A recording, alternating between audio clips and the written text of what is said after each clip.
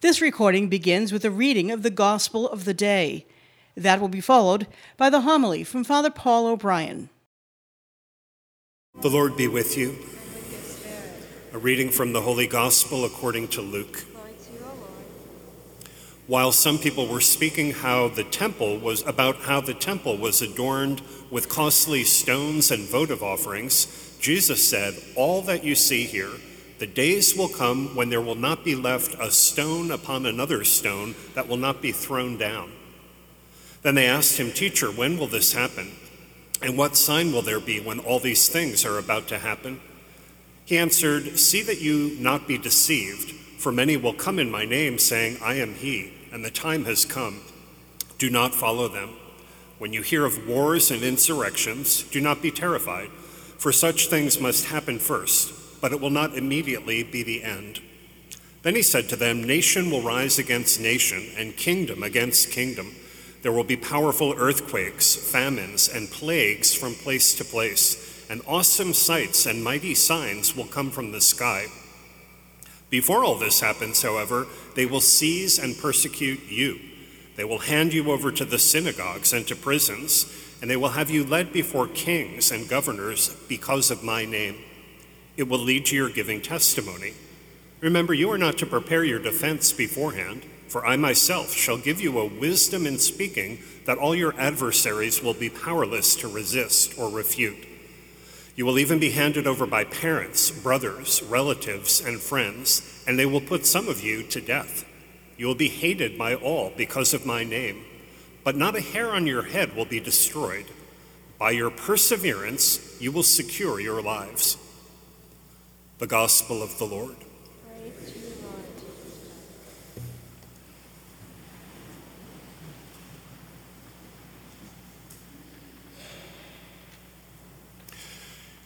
In November, which is the final month of our liturgical year, we hear day by day at Mass and at Sunday Masses scripture passages in which God reveals important truths about the final things, about life after earthly death, about the end of the world, about the future. All of these revelations are meant to open our eyes and our minds and our hearts to make choices about how we live today.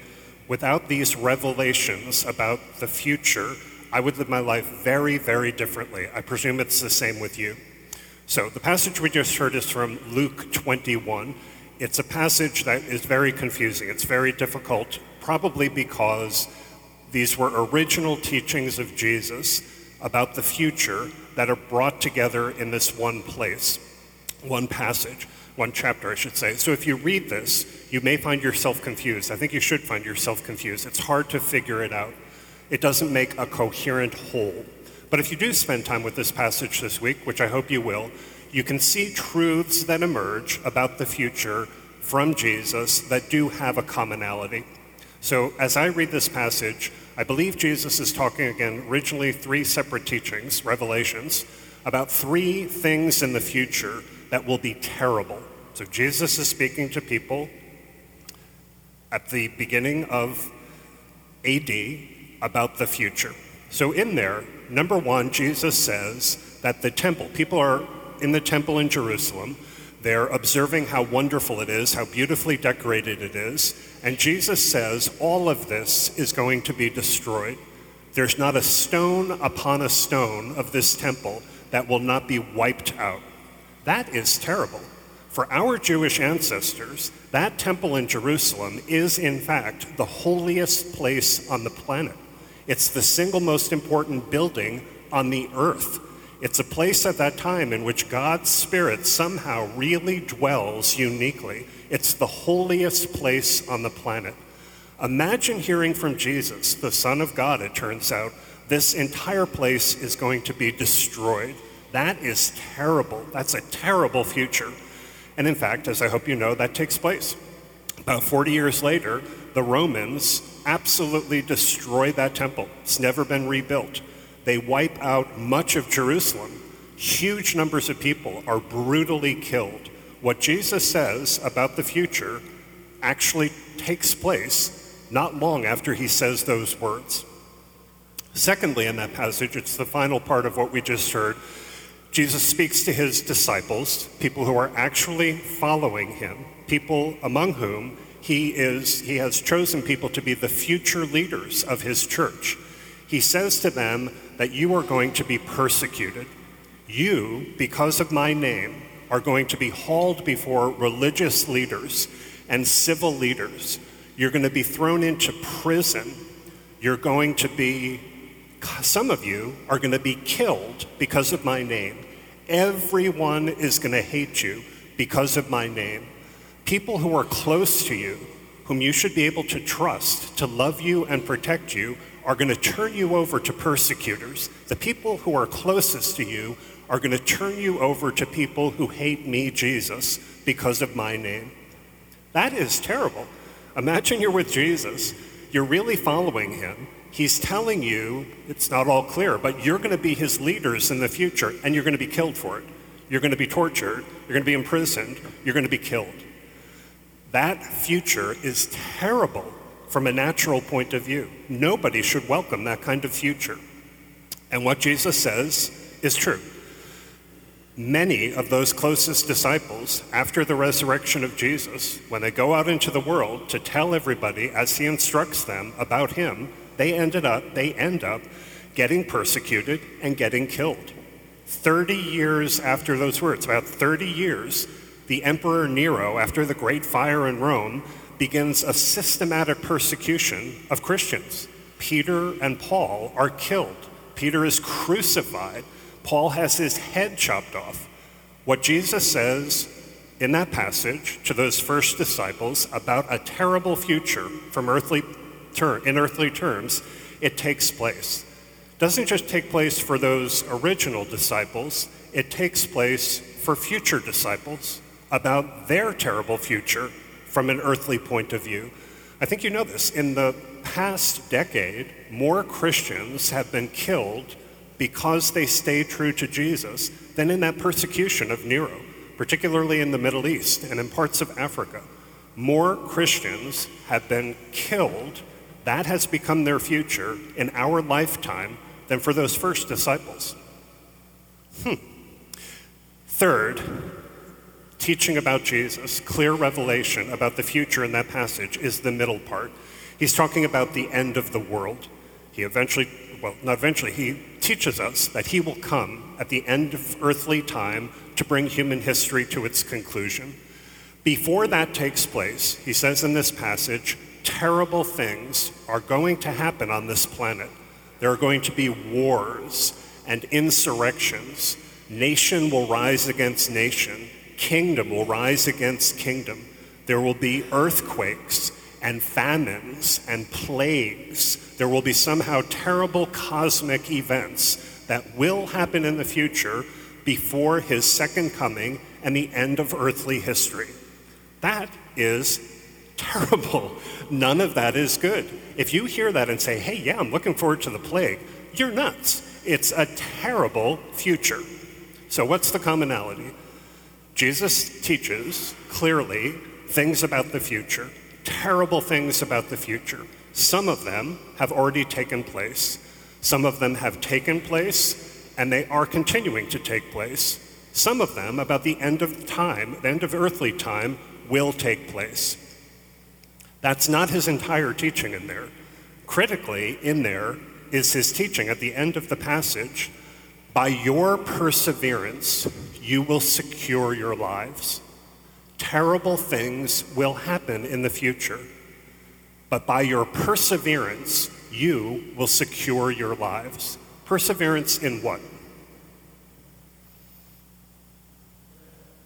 Prayer, someone says?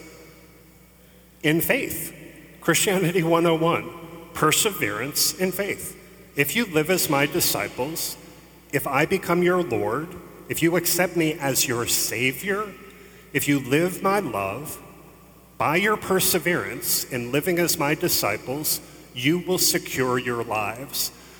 Not you will save yourself. If you say yes to me, I will save you. If you say yes to me, all of these natural, horrible things that will take place, I will save you from them. I will supernaturally lead you through whatever passion there is on this planet, and I will lead you to eternal life. If you persevere in living my love, if you persevere in helping build my kingdom, if you persevere in being true to my name, by your perseverance, you will secure your lives. So take that where you will this week.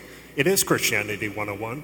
We are meant to be reminded of this. Cancer is terrible, but it should not shock us. All kinds of terrible things happen on this planet. They should not shock us. Jesus, the Son of God, tells us this. Here's one thought I invite you to weave into your reflection this week. You know, we hear these readings on Sundays on a 3-year cycle. So the last time we heard this, the 33rd Sunday of Ordinary Time in this 3-year cycle, was November 17th, 2019. Imagine if I had come in here on November 17th, 2019, and I told you, hey, listen, this sounds nuts, but I woke up this morning and there was a message from God on my bed. I didn't write it. Handwriting is too nice. There was a message from God about the future. I have to tell you this message. The message from God is, next month, December 2019, there's going to be a case in China of a person who has coronavirus disease. What is that? I've never heard of coronavirus. I mean, I think maybe I've heard like bird flu. God says in this, listen to this. God gave me this message. In January, the World Health Organization is going to tell us that this disease is a danger to the rest of the world. I got the message. The message says that March, which is just a few months away from now, it's going to become a worldwide pandemic. The message says that in March, just a couple months from now, everything is going to get shut down. Schools are actually going to be closed. Businesses are going to be shut down. Hundreds of millions of people, including many of you, are going to get this disease. All of us are going to realistically fear that we're going to die from this disease. 6+ million people will no longer be on this planet because of this disease. You won't even be able to go to church for an extended period of time. Oh, and there's more in the message. There is going to be this bizarre outpouring of racial violence in this country, and there's going to be rioting on the streets of this country in just a few months. Wait, and there's more. There's going to be this sweeping political correctness in which many of you are going to be considered hateful if you stay true to the teaching of Jesus. Wait, and there's more in this message. Really, I got this message from God. There's going to be rioting in January of the year after this, where these people are going to believe that an election was stolen, which it wasn't. They're going to riot and attack the U.S. Capitol and try to shut down the certification of that election, and they're going to kill people in the process. Oh, wait, and there's more in this message. I mean, this is really crazy. In this message, it says that the economy is going to tank, and inflation is going to be the highest it's been in 40 years.